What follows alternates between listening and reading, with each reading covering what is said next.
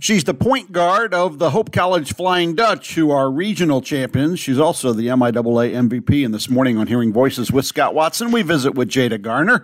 Congratulations. Big wins over the weekend. Thank you. When you look back at the two games that you played, is there one moment that will stand out in your memory 5 years from now? I think our second game against DePaul, in the first half, we came out and it was one of our best energetic performances that I've seen this year, and I think it was really a game changer to start the game. And I think we made our statement early on, which is really important, especially in the tournament, especially because it's a game of runs. So we kind of came out and left our statement and came out with a ton of energy, knowing that we weren't going to back down, and knowing that they were going to come out with a ton of fans, and with it being on their home court, that it was going to be a challenge all night long. So I think that going into halftime, just the amount of belief and energy that we had in each other was really special and something that I'll never forget. You're the point guard. You're the floor leader. When you're out there playing, is it just like any other game? Are you aware of the pressure? And I guess more importantly, are you able to enjoy it in the moment? Yeah, it definitely, especially in the tournament, comes with pressure, and I always know that in the back of my head.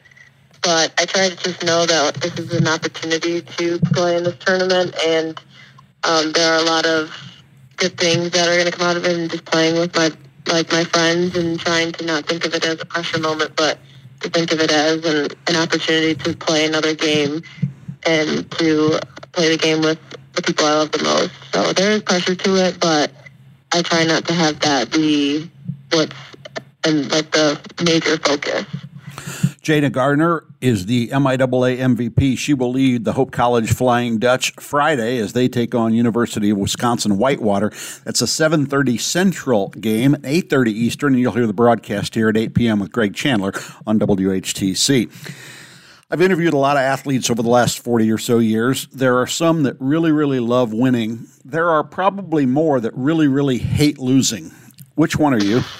I try to be neither. I try to be neutral because I don't want to shift my mindset one way or the other. I just try to stay neutral. But if I had to choose one, I would say that I just love winning, because I feel like that's a more positive mindset to have than already thinking if you're I don't want to lose mindset. All of our shows are available at WHTC.com. We also are now available at HearingVoicesRadio.com. We visit today with Jada Garner. First time you and I have talked since you were named MIAA MVP. What were your thoughts on that? Yeah, it's a great honor for sure. I'm very blessed to receive that title, and but definitely couldn't have been without the work of my teammates and my coaches. Like you said, again, it's a team sport, and you win as a team, you lose as a team. So, without them, that definitely wouldn't have been possible. But nonetheless, I'm very grateful for that opportunity and that title. But, still looking to continue our season as much as we can, and to just hopeful that, I can help lead my team to play as much games as possible in the tournament. You mentioned your coaches. Your basketball team was unranked at the beginning of the year and really worked its way up very slowly in the rankings. You've had a number of coaches in your career. Was this one of the best coaching jobs you've ever been a part of?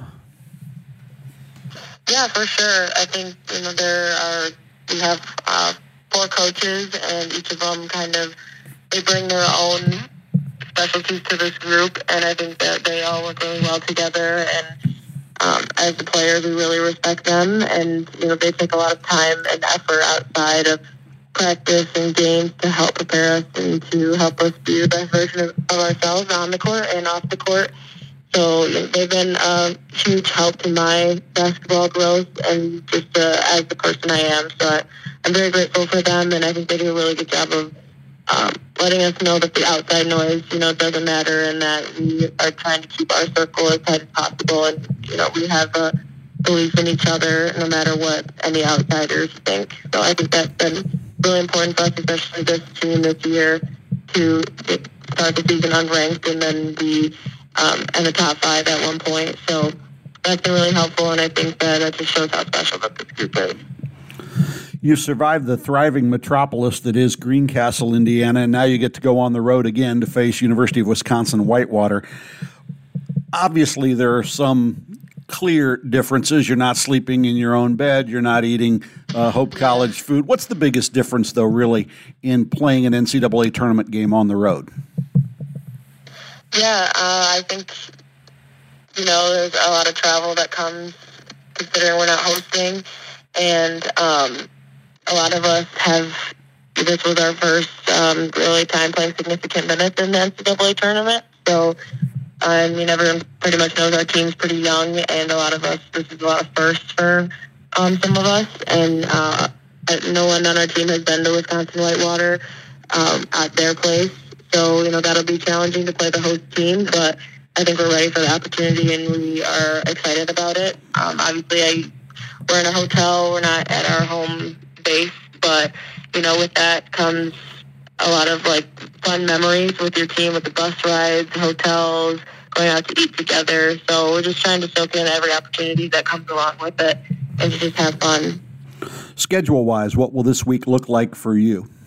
Throughout the week, we'll obviously practice, and this week academically I think is a little bit heavier for a lot of people, including myself, because it's the week before spring break, so a lot of professors like to give exams during this week, but we're thankful that a lot of our professors are very flexible and know that we're going to be on the road, and depending on our practice schedule, which we haven't found out yet, for Thursday, depending on when we leave. So we're thankful that they're really flexible with that and are very understanding and can let us take maybe exams on the road or take them early or take them when we get back, and getting all the academic stuff done, and then taking each day one at a time with practice, and then being able to travel to Wisconsin. If I would have told you in August that we would be talking about a Sweet 16 berth, you would have said what? I would have been really excited if that was what was told. I think going into the season, there were a lot of unknowns, considering we lost a lot of key players last year and lost our whole starting lineup.